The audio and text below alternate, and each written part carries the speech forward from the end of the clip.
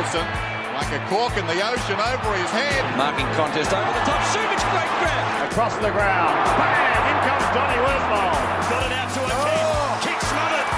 Check. Hunter. Who would have thought the sequel would be just as good as the original? Kicks inside 50. McGovern. What a player. Sheik needs to be inch perfect. He is.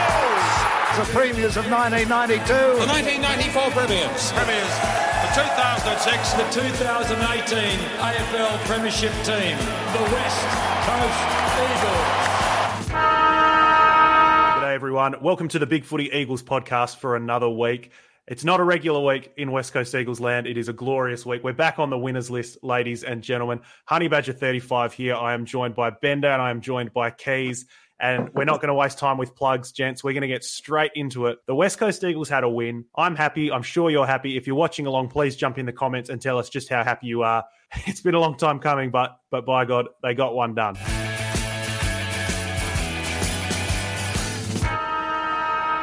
West Coast Eagles, 14 goals, 16, 100, defeated the Greater Western Sydney Giants, 11, 15, 81. Bender, a bit touch and go in the first quarter, although the approach was nice. People seemed generally pretty on board with how things were playing out. And then that second quarter, bang, the Eagles poured it on like we haven't seen in genuinely years. Sort of cruised to the finish line, but the damage hadn't been done. How nice is it? How refreshing to be back on the winners list. Yeah, it honestly feels somewhat unfamiliar, but it's fantastic.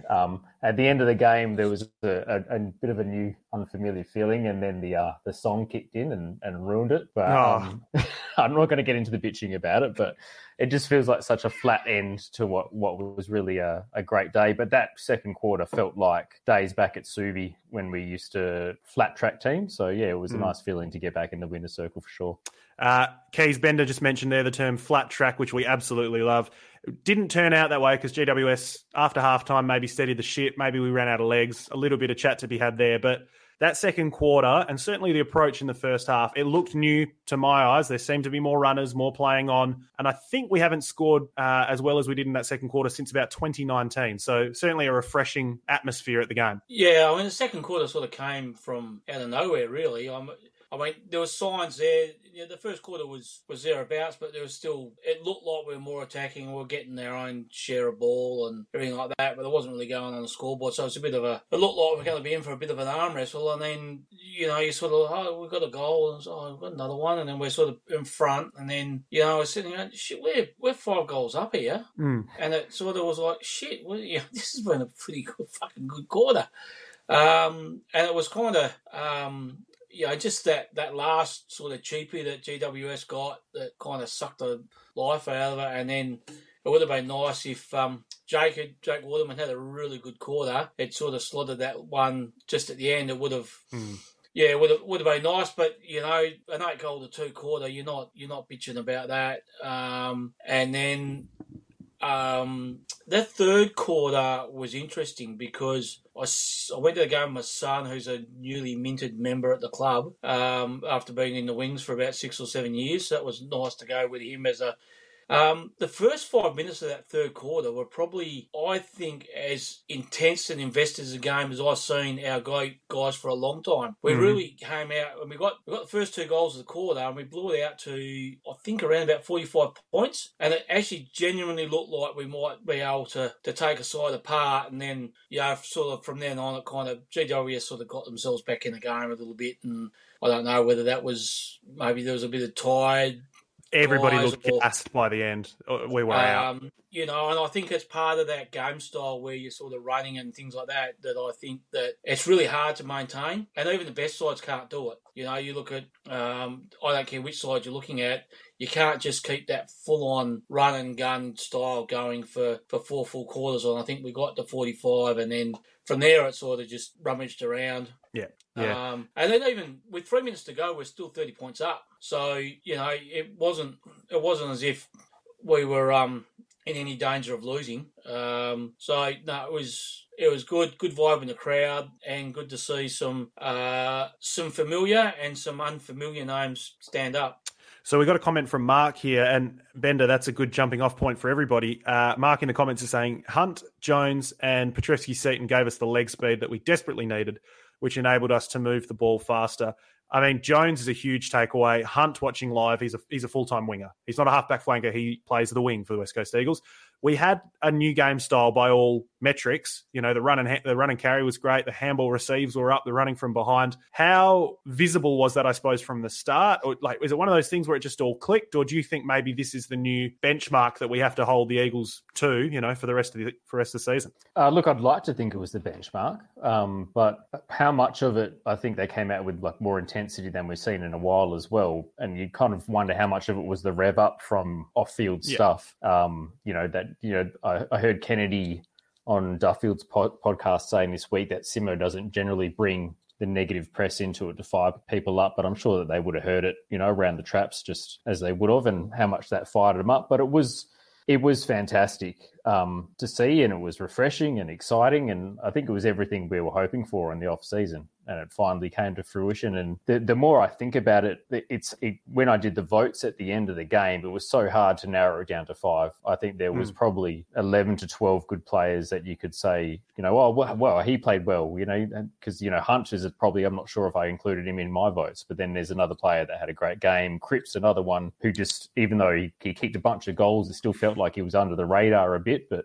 everyone, or there was a large amount of very well-performed players out of everyone, and just a very handful of people that you thought like, oh, probably didn't go that great, but you don't want to go into the negativity of when we haven't had a win in that long, do you? So, but no, it was really good to see it going off. Nice little reset. A lot of guys played the best game they've played in a while, all at the same time, and maybe that's the outcome there.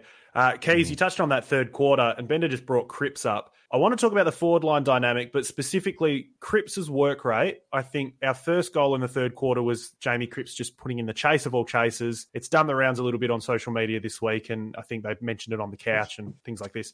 Cripps' work rate, tremendous. Hunt's was tremendous. Liam Ryan could find a teammate anywhere, and we kind of blazed away with our inside 50s. Liam Ryan was the only one. He just kept putting it on him. But Petreski-Seton looked good. We've got Long, who had his second quarter for the ages. He's looking like an absolute steal. That forward line mix, throw in Waterman having the game of a lifetime, throw in Allen shaking off the rust, Darling still working hard. It's kind of a new look forward line, even though there's some familiar names, because certainly, Keys, it would seem to me that the approach is different. Yeah, the forward line, I think I had a look at stats. I can't remember if it was half-time or three-quarter time, and I think it was something like 12 forward line, 50 tackles to 3. And it's been a long, long time since we've had that sort of stat that far in our favour. What's happened a bit is I think that's the way Simpsons wanted us to be playing, but you know, we weren't winning the footy and we weren't quite able to do it the way we wanted. So we finally got to see what they're trying to do. It doesn't mean that next week we're going to be able to play like that again, because Fremantle will look at ways. I think the tweaks that we made positionally all worked. I think moving Jones to halfback clearly worked. I think Hunt looked better on the wing, as you said. Petreski-Seton coming in gave us something at half forward, and probably gave us his pressure was good, but his disposal was pretty good as well. Yeah, it gives Ryan a bit of support when he's not the only guy. Yeah, so I think that it's sort of, and then we had Shuey sort of coming off the back of the square a little bit and things like that. So all the positional stuff, and Waterman sort of snuck in as a proper third tall, which he hasn't really been able to play that role very often in the past. And Allen and Darling were both, they were trying hard. They were sort of making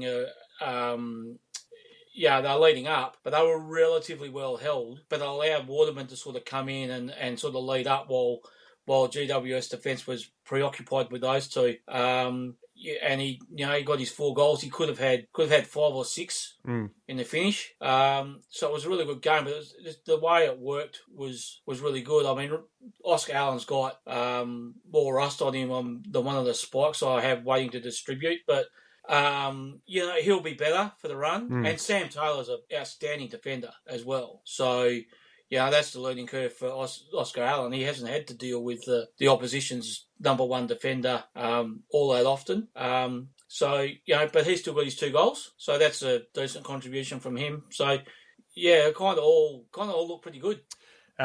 Keys mentioned the tackles in forward half. I think I saw Jack Darling had 5 of those and, did some good ruck work down there, worked really hard. I thought he had a bit of an underrated game, but Bender, as you said, there's just not room in the votes on a day like that. And what a nice change of pace to be trying to find room for the votes, instead of having to scrounge up, all right, who was our 5th least bad today? We've actually got, some people that genuinely were stiff to miss out. Paul in the comments saying Tim Kelly had a great game and so did Noah Long. Bender, take it away on the midfield mix. We saw some improvements. We saw what I think Eagles fans would say is some regression in terms of Gaffey spent a lot more time at the coalface. But Tim Kelly, there's been a bit of heat on him throughout his journey with the Eagles. He bloody responded this week. Yeah, I think both he and Williams started with an intensity that we haven't seen much from both of them. Williams was throwing himself first at the ruck contest, and then when he hit the deck, he was following up and putting his body on the line, trying to get the ground ball even on his knees and feed it out or whatever he could do. Much like I guess Naitanui does with his follow up from the tap if he doesn't get it to a player. And Kelly was amongst it quickly and early. And I think, look, he faded as the game went on, but I still think, I had Ryan ahead of him, I thought, in the votes, but his first quarter set a standard that was so high that it seemed to, he didn't have to do quite as much. And if he did the same as he did for the first quarter, he would have had the greatest game of all time, you know what I mean? So yeah, it was... Exactly. He brought the standard early, and I think, when you do that, when you see that from the centre bounce from Williams and Kelly, it obviously influences everyone to put in that same effort. I was a little bit disappointed. Again, I hate going with negative stuff after such a good win. That's been a rarity. But to see Gaff in the centre square again, I thought we kind of moved on from that. But look, when you win the game, it's hard to kind of complain about this kind of stuff. Yeah, the Gaff one, I'm going to be tracking those centre bounces. As I've mentioned a few times, we've got the thread firing up on Big Footy there. 0 centre bounces in the first week and then 11 this week. It seems that maybe with Xavier O'Neill coming out of the side, there was a little bit of a reshuffle. Maybe SPS was Jones last week and Gaff was Exxon this week and a little bit. We'll have to wait and see what it looks like. Of course, you can never guarantee that you're ever going to be at full strength. But, if we find ourselves at full strength, what that looks like, I don't quite understand it, but is what it is. And Simo's pretty keen on... I'm happier that he's rotating more bodies through. At least that's a start. If it has to be Gaff, then so be it. It's probably not the way I'd go with it. But yeah, Tim Kelly, 32 touches and a goal. He got all 10 of the coaches' votes. He might get all 3 of the Brownlow votes as well. Although, yeah, Bender, I'm with you. I actually thought Ryan had the most impact for us. Moving to the backline, Keys, you mentioned before we had a bit of Tom Cole, although he got a bit of time on the wing. We had Jermaine Jones, Shuey playing off the halfback. Do you have any concerns about the big guys? Because Shannon Hearn found plenty of the pill again, but Barrass probably lowered his colours, I think it's fair to say. He's been on a tear for nearly a year now, so he deserves an off game. But Barrass not quite sticking him, maybe Gov not quite sticking him. Is it just something that needs to be worked out, iron out the kinks a little bit? Yeah, I don't quite know. Tommy's been just a little bit off the pace the first 2 rounds.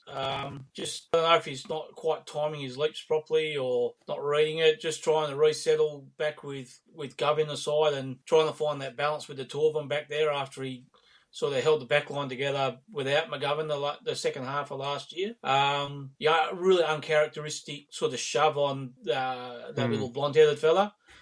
Given away 50, which is, they said it in the commentary, that's sort of unusual for Brass, and it is. He's pretty unflappable usually. I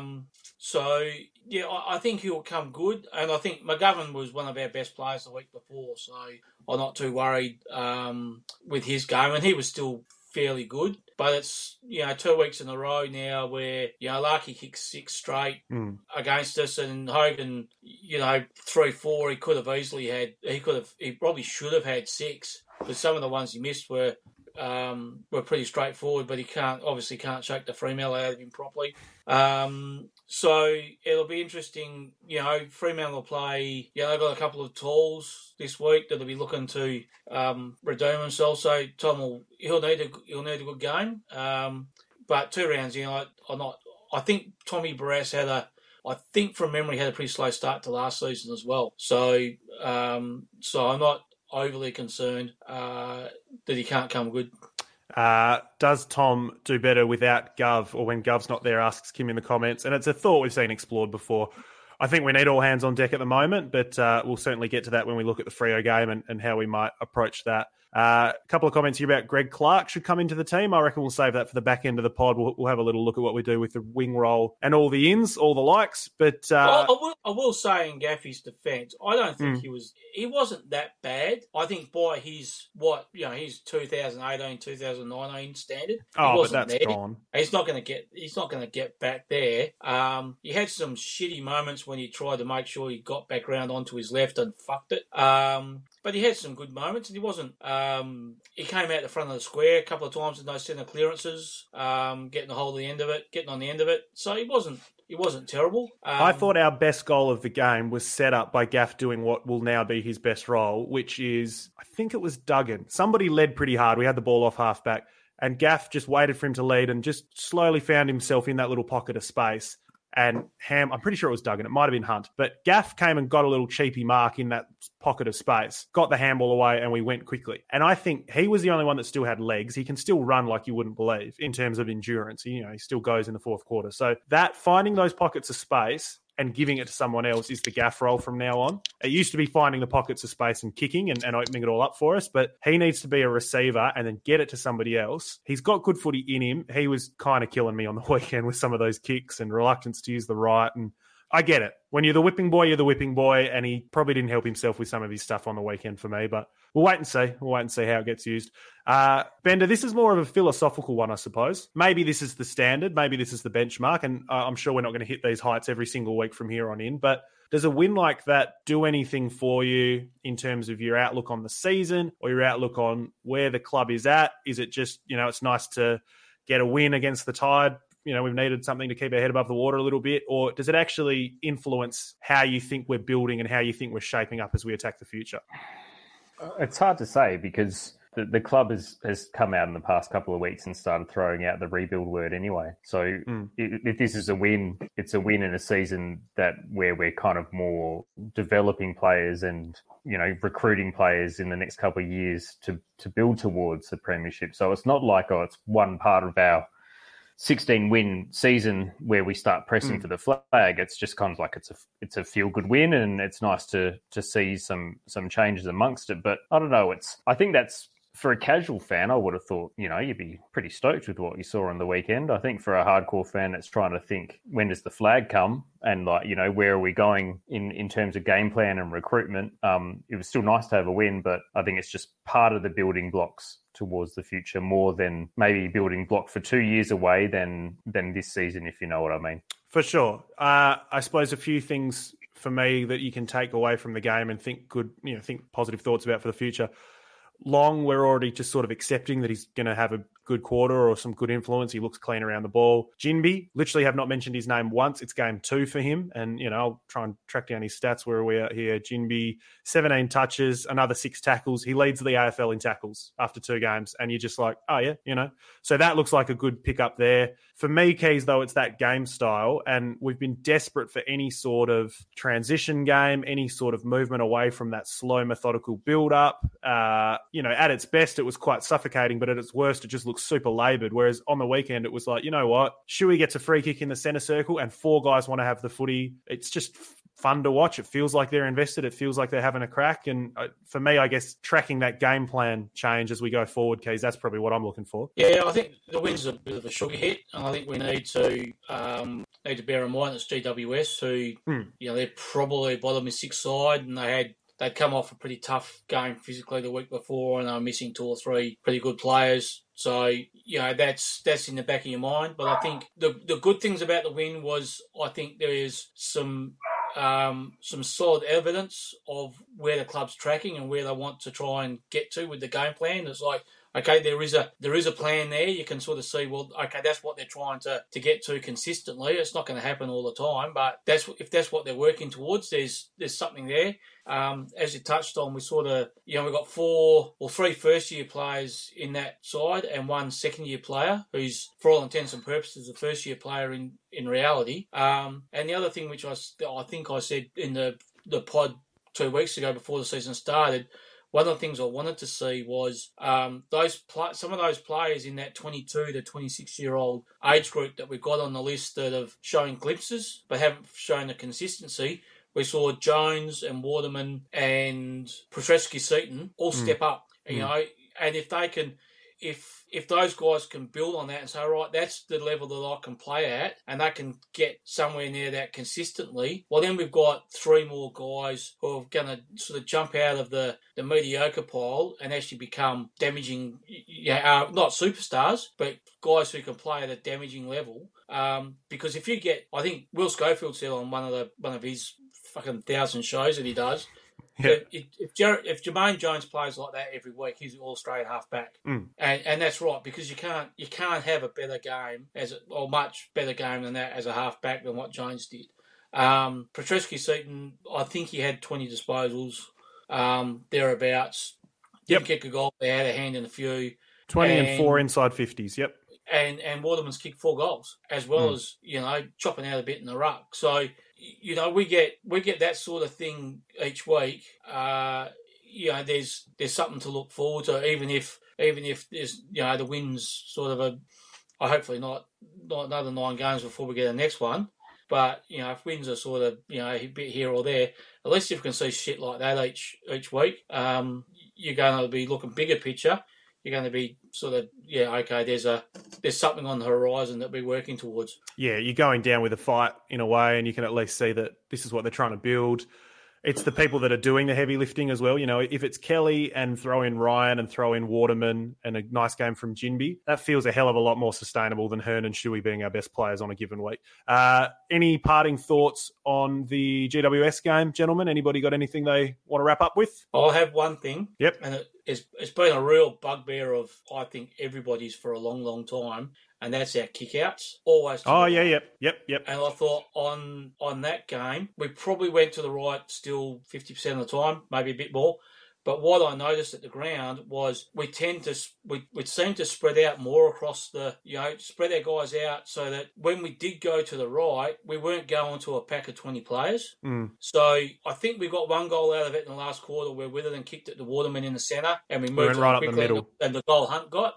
I mean, the rest of it, I think most of them sort of ended up in a stoppage or something on the wing. What they didn't do was come back over our head. And that's been a real problem with those kickouts because we've locked ourselves on that right-hand side. We've had so much trouble getting it out to even to a stoppage on the 100 metres out from goal.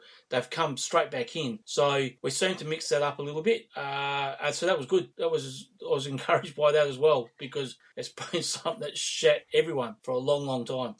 I'll finish on that. Nicely done. Bender, all clear? Just touch on Duggan's bump. People say the bump is dead. You can't take it. You can't imagine the scenario and how he's supposed to play it without bumping there. And it was beautiful. It was legal. It was perfect. It was lethal. Yep. Everything about it was great. And you worry about the way forward if they're saying you can't use your hips and shoulders. It's a worry when something as perfect as that is executed. That's probably about my parting thought. And he went in for seconds. I'll add that he had a couple of other instances throughout the game where he sort of bodylined a player and not quite as impactful as that, but took him off the line of the footy. And I thought his physicality in the game was really important. And that bump was, that helped get us going. It got the crowd up on their feet and, it was like, oh, fuck, he's killed him. I mean, not literally, but...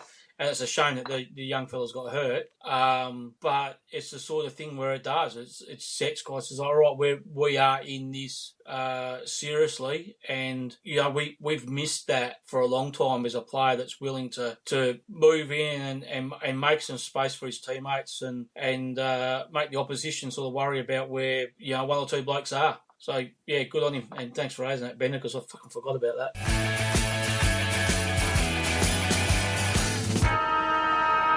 Heroes and villains time then, gentlemen, and I'm sure the heroes nominations will be coming thick and fast this week. It's been a bit dire sometimes when we try to get some heroes, but Keys is opening up his second beer, so we're on for a long runway on the villain section. Let's get through some heroes first, Keys.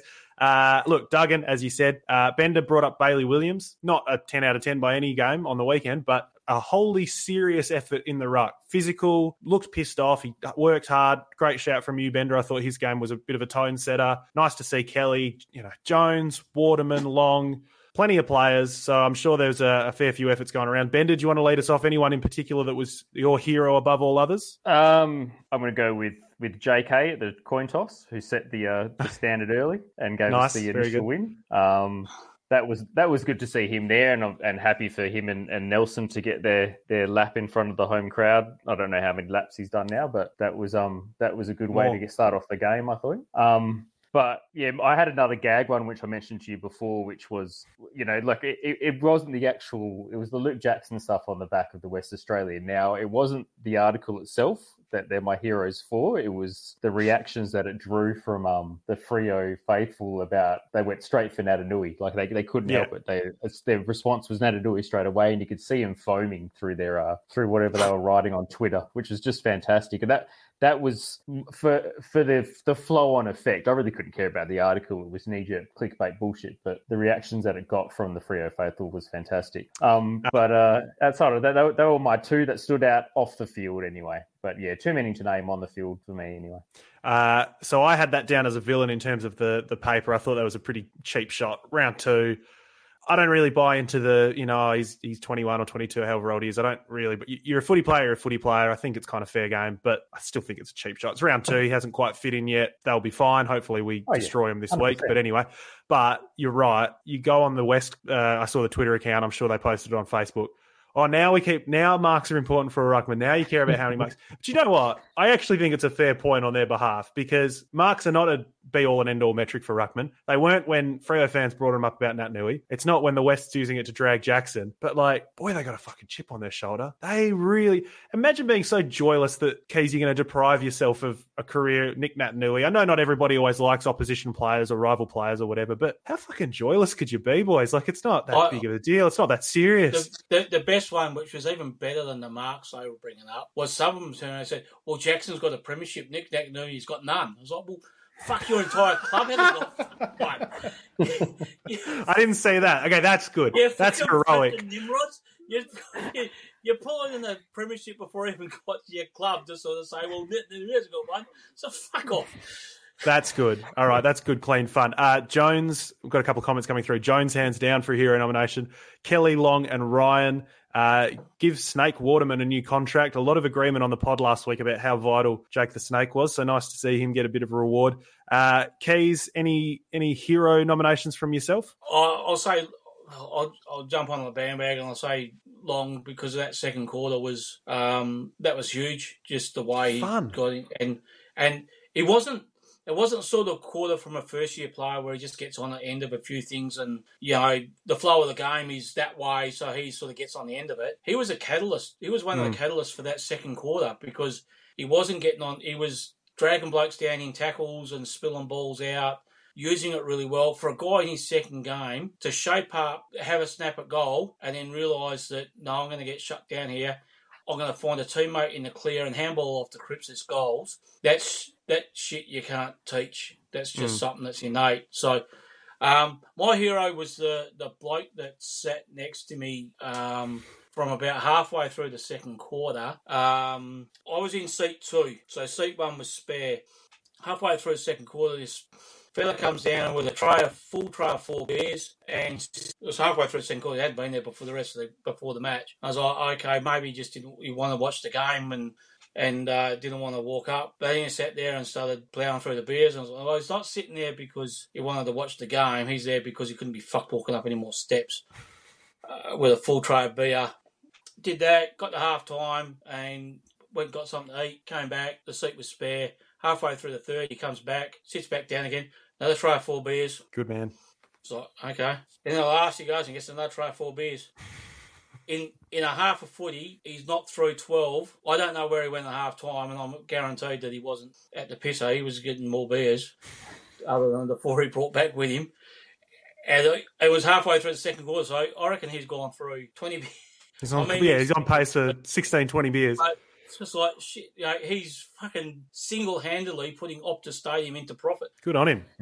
And not a stumble, not a nothing. It was just, it's a very expensive way to get drunk, because I wasn't a fucking corporate. Nicely done. Simo gets a hero nomination from myself. Surprise, surprise. Everybody's going to be like, oh, mate, going after Simo again, are you? showed a bit of passion. I think it's a bit empty and a little bit hollow to say, oh, you want to see him get angry on the broadcast and whatever, because we don't know the reality. We don't know what they're like behind closed doors. But you know what? Tommy Barrass got out muscled and or jumped too early, gave up a goal to Hogan. Second quarter, I reckon. The Eagles were flying. It's the best quarter they'd had in years. And Simo stood up and just hurled the water bottle into the bin. Bit of fire on the broadcast there. And I know that a few people on Big Footy noticed that one and liked that one. So good on you, Simo. Way to fire up, and that'll hopefully get you a contract extension, and I'll be happy because I'm a big Simo sycophant. Hero of the week. It might be thirsty work. It might be the gentleman next to you, Keys. No, I'm with Simo, because not only did he show a bit of passion, but he and his coaching group, I think, had a good day. So, and yeah, I think it. People, I think that doesn't mean much to those guys. You saw how much it fucking meant to him on the day. He really wanted to win. So, Simo gets it. And I know I'm a Simo sycophant. I don't give a shit because I like the guy and I want him to do well, unlike other people. Bender, concur? Anyone better than the general vibe of the club and the coach is getting a win? No, I'm pretty happy with that, I think. Nicely done. Right, here's the good stuff. This is the villains, and we like this even when we win. Probably like it more when we win, I'd say. A few villains coming through in the comments. First of all, a couple of media people, as you'd expect. Sumich gave Ryan a 6 out of 10 in the paper, apparently. Yep, not having a bar of that because I thought he was best on. Good stuff, Suma. Muppet of the Match Day. Here we go. Muppet of the Match Day. Anyone who thinks they know what actually happened in North versus the Purples there. The Freo finish with the siren and the out of bounds and the deliberate. Bit of a clusterfuck there. Another villain coming through here. A villain for Fox, and this, I'll piggyback off this if you wouldn't mind, ladies and gents. Fox for broadcasting all about the Giants at the start of the game. And while JK was tossing the coin, they didn't mention him, and they also didn't mention Cousins and all the ex-Eagles, all the legends playing a bit of a game beforehand. So a little bit of one-sided traffic there from Fox. And if you'll forgive me, gents, for piggybacking off that one, Fox Footy, as always, the most Vic-centric, aspect of the AFL house, I think. But we've got the showdown this weekend. Very exciting. Good rivalry. Good matchup. Commentated exclusively from the studios in Victoria. Not even a boundary rider, as I understand it. They don't have Rashudo. I don't really rate Rashudo, but at the very least, he's local. No local callers. Purely Vic-based. We're just going to call the showdown from over east now. That's pretty villainous for me. Yeah, they don't seem to think about it too much, do they? What they miss from not being at the ground, that insightful, what you don't see on the camera. If that is there, we've got no access to that at all. They'll just be whatever they see on the screen, and that'll be it. Yeah, I think AFL is, Australian rules is one of those. It's really hard to know what's going on when you can't see the whole ground, especially in today's footy, because the number of times what you can see at the ground compared to what you can see on the TV screen is so limited. And if you're trying to call a game of footy and you can't see half the ground, I don't know how the fuck you can make a judgment on what anyone's doing. It's $1 billion fucking dollar industry, and we're getting guys calling games off their fucking iPads. And they're not even good at it. They're not even good callers. They're bad enough that they're at the ground. That's the point. You've not got the best of the best doing it. And we saw, I'm no cricketer by any stretch. We all know that I'm not exactly a cricket fan, but there was that very funny one that did the rounds where they're commentating how good it was that this guy's absolutely knocked this six. It's amazing. They're going up. The crowd's loving it. The commentary loving it. And then about 5 seconds of silence and somebody goes, oh, no, he's out. Oh, he's out. Because somebody hit it short, didn't clear the boundary, and he's out. Like this, that's cricket. That's a very confined, single-focused sport. You can't call that off a screen. So, I don't know. How are you going to call the fucking showdown from Victoria? Doesn't do it for me, and I know we'll be on the receiving end of it soon enough. Thank God we've got Paps at the very least. Yep. Bendon, I'll open it up to you for villain nominations because I got a feeling Key's got that look in his eyes tonight. So I'll open the floor to you first, Bender. Yeah, look, I think I've had a fairly positive week for the most part, but Miggs already stole my thunder with Sumich and his rating of Ryan. Nice. I think I just kind of read that the next day and was like, God, really?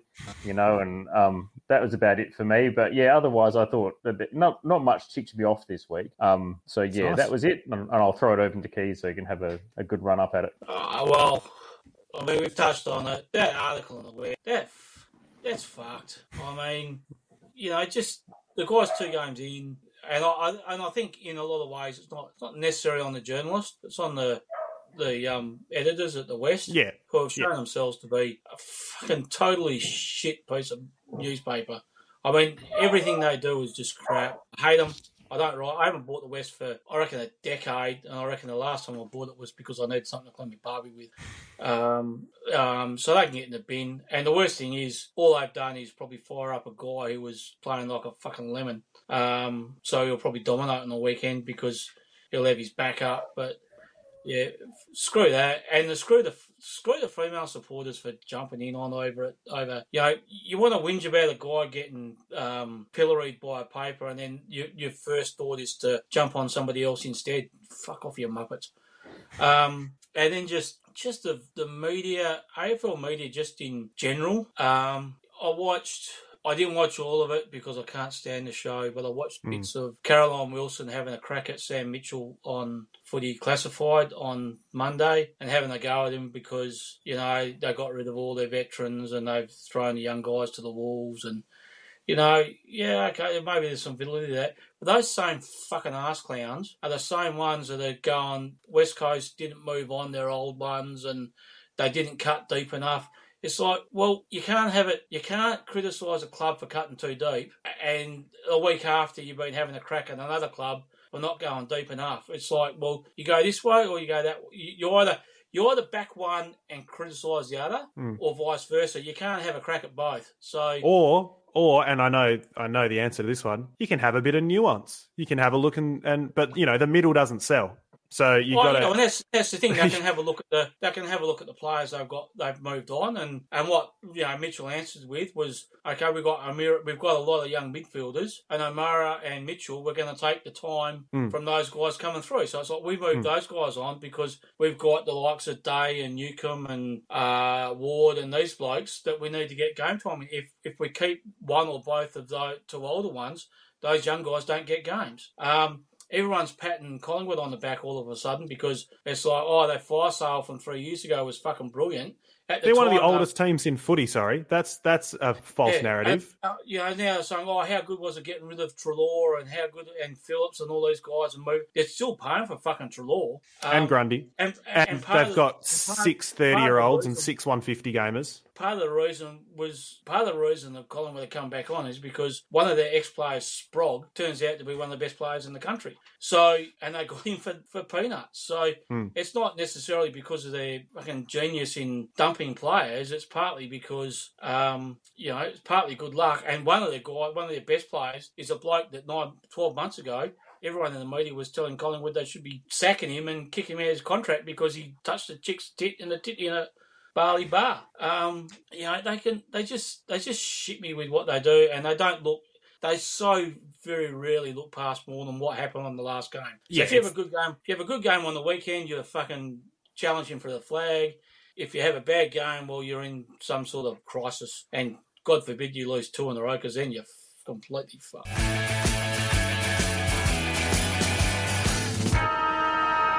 Right, round 3. Let's bring it home, gents. We've got round 3. It is the derby. We play Fremantle, as we typically do in most derbies. And weirdly, the Eagles come in as the hot team. We come in above them on the ladder. I think Freo might still be the favourites, but it's an odd one because Fremantle are in a bit of a state, and a lot of people had some high expectations for them for the year. We both lost to North. Freo in somewhat dubious circumstance, although there was a bit of a mad scramble to... Not dubious. Very much so. But North were free and clear with 5 minutes to go, and then O'Meara caught fire, and good luck to him. There was obviously the Siren Gate version 2 as well. We lost to North, not dissimilar circumstance in terms of we let them get too far away and chipped away at it. Beat the Giants, they lost to the Saints. We don't really know where they all stand. So, Bender, we've got a derby here that's quite intriguing, and we've actually got an opportunity to do a fair bit of damage to Freo here and sink them to 0-3. Yeah, I'm with you. I still think Fremantle are favourites. The list or form maybe over the past 10 games is something you can look at more than just the past 2. And I think that they're in front there. But I do think it's hilarious that their midfield, you take out Mundy and suddenly they've gone from, the future premiership midfield to that now that they look slow and one-paced and small and all this kind of stuff. Not that Mundy was super fast or anything. But, dead last in clearances now, somehow. It's interesting. But look, it's I don't want to hope too much. I think it's creeping in after last week's result. I'm starting to think like, we could pinch this. But if we do play like that, we can definitely win. But I think they're going to come out full of steam after being shat on in the media for a week and everyone questioning where they are, and that back page. But I'm hoping Simpson can rev the boys up and we can be ready for it and respond in kind, if you know what I mean. Keys, we'll go through the lineups. We've obviously just got the extended benches at the moment.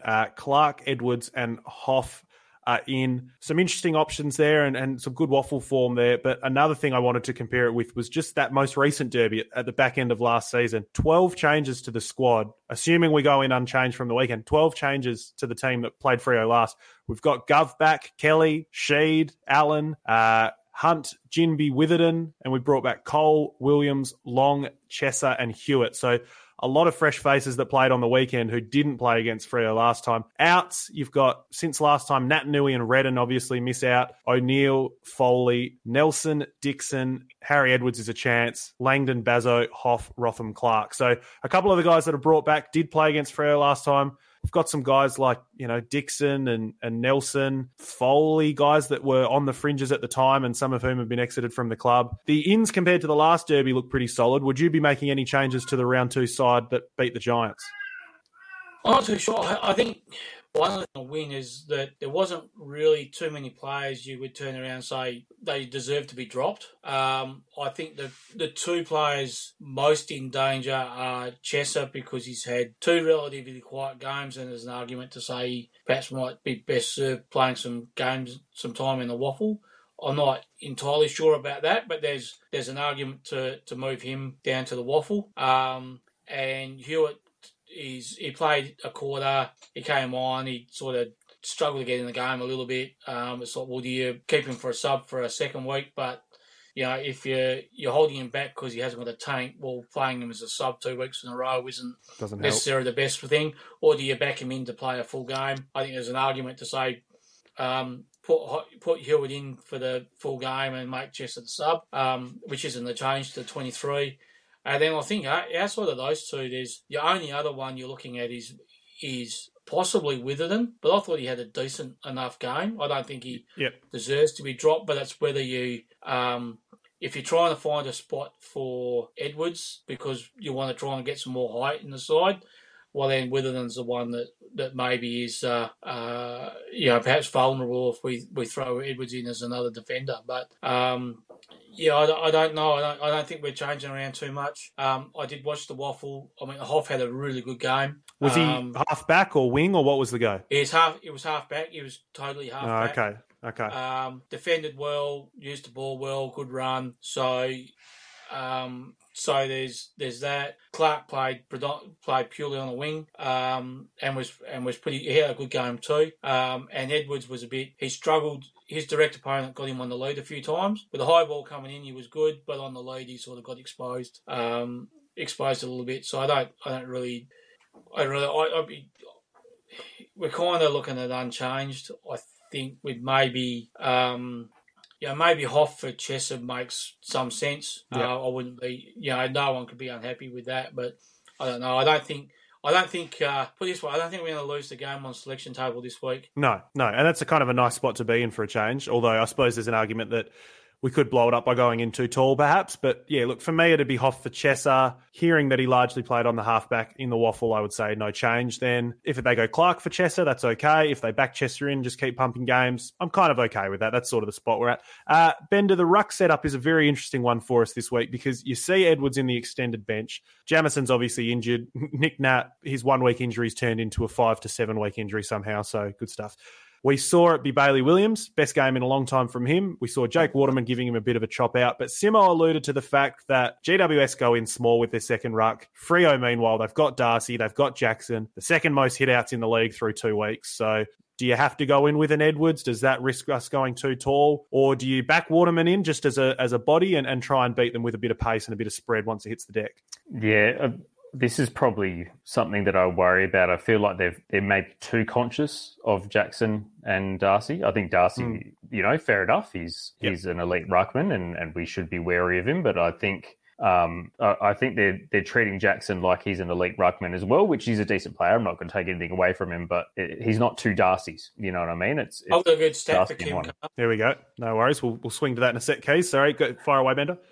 So yeah, look, I think I'm hoping they don't go for Edwards. My preference is they keep Waterman in, and I think he can compete, if not, halve the contest with Jackson when need be. He might get smashed around by Darcy without a doubt, but I'm hoping we go in unchanged, honestly, outside of a possibility of Hoff coming in, and again, probably with you, maybe for Chesser. But yeah, I worry that they're too conscious of this matchup when they might not need to be. And I think they've got who they need in the side at the moment. I hope they don't change it. Fire away. So we had Kim come through saying about Freo having the home ground advantage might be a bit of a leg up for them. So fire away there, Keys. I did a little bit of research on the head-to-head stuff with Eagles and Fremantle just to do the write-up for the game on the Big Footy site this week. When Fremantle are the home side, we've got a 17-11 win-loss record with it's a Fremantle home game, 15-12 when it's our home game. So we actually do better when it's an away game for us, funnily enough. So make of that what you will. I think with the ruck, I think what Ben is saying is right. The ruck is where, when you look at the teams on paper, is where we're exposed, and we're exposed quite badly because Darcy's, Darcy's probably going to chop Williams up because he's such a bigger body and things like that. And then, we're perhaps going to have to be throwing Waterman at Jackson as the backup, and they've still got a clear advantage. So I'm hoping that we've spent a lot of time this week practicing sharking opposition ruck knocks because that's what we're going to be faced with. I think there's temptation to bring Edwards in to help in the ruck. Edwards got thrown into the ruck in the last quarter against East Perth on the weekend. Yep. Didn't do particularly well. He's not a ruckman. So I think bringing Edwards in doesn't necessarily move the needle in the ruck contest anyway. And what it does is just robs us a bit of a run. I think we might as well. We haven't really got any choice. It's a shame Jamison got injured. His first quarter was exactly the same as what Williams's was. He competed, he threw himself around, but he rolled his ankle in the opening bounce of the second quarter. His first quarter was pretty solid. He was rucking against Scott Jones, who, if people remember him from his Fremantle days, he's a pretty big fucking lump. So he competed pretty well with him. But he's out for a week or two. You can't do anything about that. So you haven't got him to throw in there. You've not got something. There's nothing you're going to do that's going to magically make the ruck contests more competitive. So you might as well just bite the bullet and say, well, let's stick with something. One of Jackson's not yet a super great ruck. His strength is when the ball hits the ground. Yeah. And his attack at the ball. So Waterman can body him and look after him when the ball hits the ground. So we might as well just run at the same and just say, okay, we're going to concede the ruck knocks. I mean, sides have been doing that against us for... Well, this is the thing. You're better off having a point of difference because if you put in Edwards and Williams, you're not winning anyway, and all you're robbing yourself of is some height or some movement somewhere else, or you drop Waterman against all the odds for some stupid reason. You're robbing yourself of a forward target. I don't see it. I just don't. I think we're all on the same page. Hopefully the Eagles follow through. Bender, we were looking pre-show at some of the numbers as it relates to Freo, and they're very strange because, I mean, we've seen them go very slowly. They got 4 or 5 guys in the top 10 of marks, individual players, so their half back line and some of their mids just mark the ball a lot. And we know, obviously, the relationship there in terms of Simo's game plan and a little bit of the Collingwood game plan that looked similar for a while. It doesn't look to be that. It certainly looks more Collingwood than 2018 Simo because Freo are 3rd in kicks, 1st in handballs, 1st in marks. They get heaps of the footy, 4th in inside 50, and yet all of that has wound up in an 0-2 record, and they are 3rd last in scoring, 16th in scoring, despite, winning a lot of ruck taps. They don't get a lot of clearances. They somehow win the ball back and go inside 50. Can't put it through the big stick. So I'm a bit intrigued, I guess, Bender, about the new look fast, slick Eagles game plan against apparently a Freo side that's embracing playing slowly. I think that kind of helps us. Yeah, I know you mentioned that you hadn't watched either of the games, and I think I've watched maybe about a half of each of the Freo games, and End they of were the North ugly. game, Yeah, it was ugly footy for both games. And whether that was the opposition dragging them down or they just not up to, they haven't hit the season like they want to. But as when the ball gets into their forward line, I don't want to be too harsh here. It just does not look good. Like when the ball goes forward for him. Walters came on and suddenly, aside from him diving every chance he got, he made a difference to them.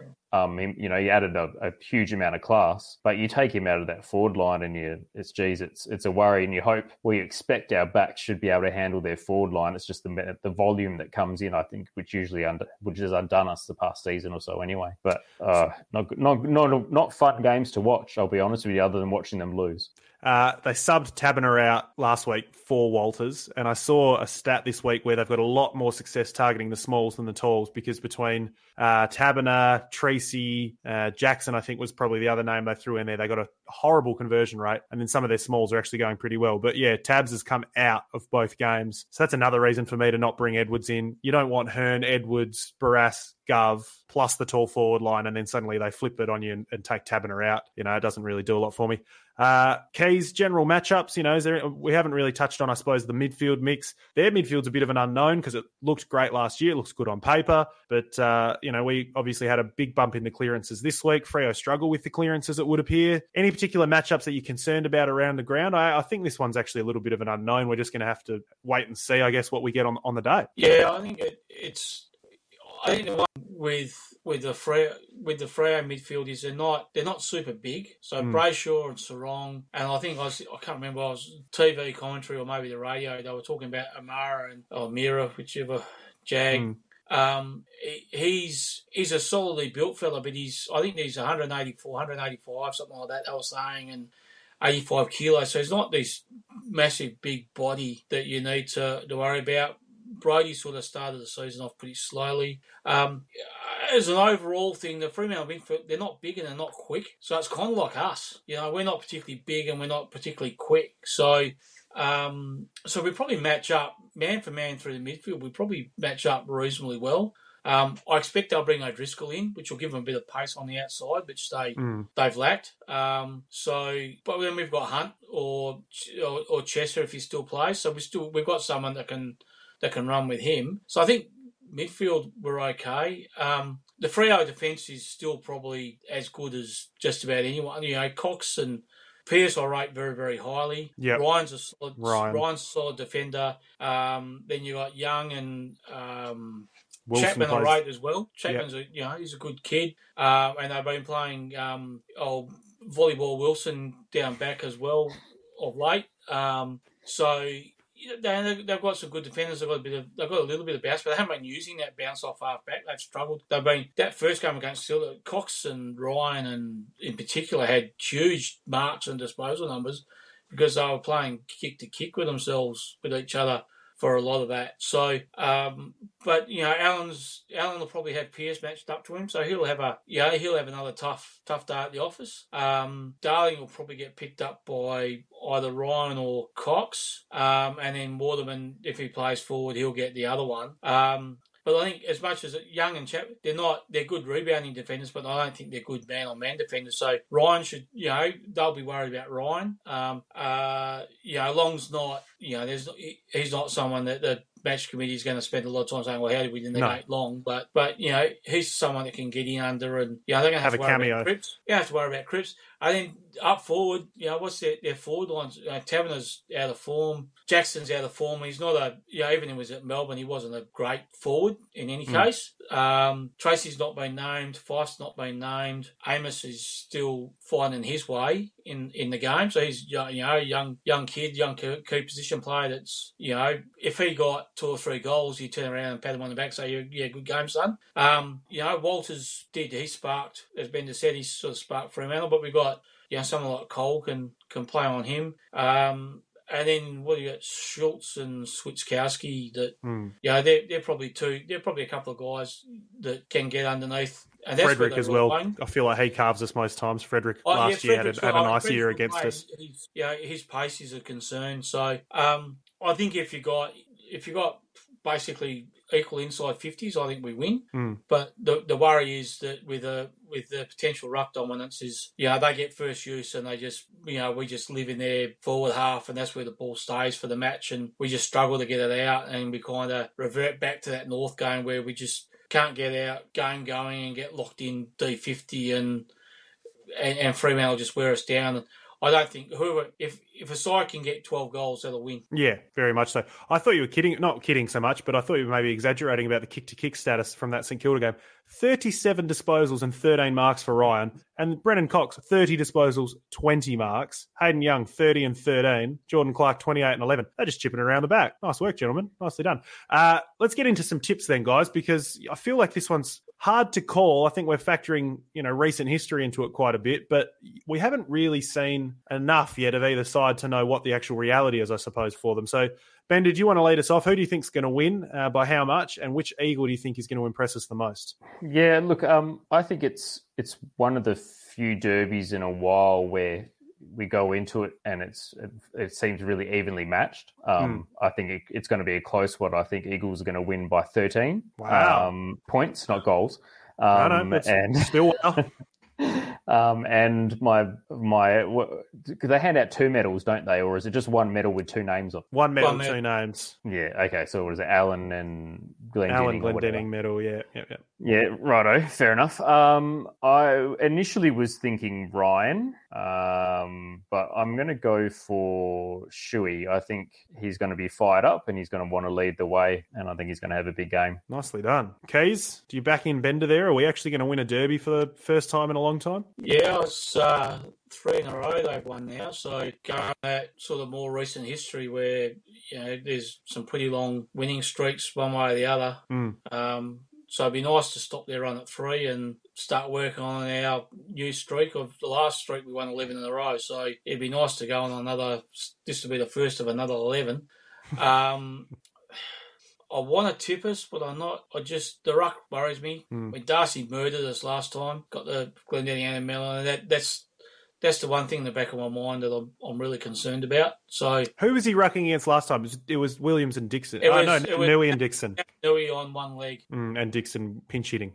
Yeah. So, and it was one of those ones where I think, all the Fremantle fuckers were gloating about how shit that Nui was, and it was like, Darcy's got him covered and that Nui's shit. And I was like, well, the guy can barely fucking walk. No wonder he beat him. Because I think it was that Nui didn't play after that game, I don't think, from memory. No, he played 60% on time on ground as well. Yeah, so I'm going to say I think Fremantle will probably end up winning it by 9 points. I won't say Glenn. If they win, there'll be one of them dickheads that'll get it, which will probably be. If they win, Darcy will win the medal because that's what will drive it.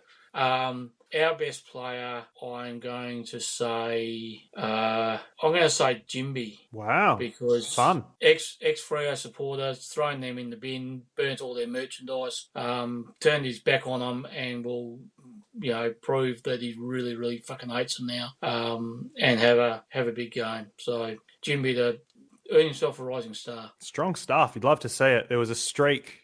Swamp posted a streak this week in terms of how recently everybody's had a Rising Star nomination. Oh, fuck, we're due. I would say 16 maybe of the 18 clubs have had one within 22 rounds. So in essence, within the last season. I think Melbourne, somebody else hadn't had one for about 24 rounds or something. And then there was West Coast, 62 rounds, genuinely years and years and years.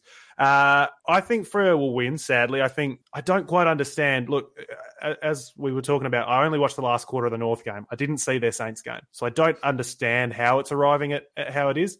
They'll win the ruck, but if you go in knowing that, that's okay. You can mitigate that. And we've seen teams try it against us for a long time. Looking at how slowly they play, I can see an avenue that we could win it, but I just think they'll get a rocket. They'll come back at some point. They are a good side. I don't know that they're a top 2, top 4 side, even without the slow start, but they're a good side. They certainly deserve to be finalists. I just think they'll probably get us. Couple, 4 or 5 goals, not ideal, but it is what it is. Bender, I'm happy you didn't say Liam Ryan because I want to say Liam Ryan. He has started like an absolute house on fire. Profile maybe has diminished somewhat since 2010. I know he had that awesome year then, but genuinely, I reckon all Australian form. When he was 12. What did I say? 2020? What did I say? 2010. Yeah, well, tell you what. in the juniors, he was out there running amok. They couldn't touch him. You know, you get a snake or whatever, you get a Macca's voucher or something. He was eating good for a year. 2020, he was good. 2023, he's good as well. There is no one in footy I would rather trust with an inside 50 than Liam Ryan. He is just unbelievable. So I think he'll be our best on the weekend. And hopefully I'm wrong about the result, but we'll wait and see on that front. A couple of tips coming through. Eagles by 30, best on ground, Kelly.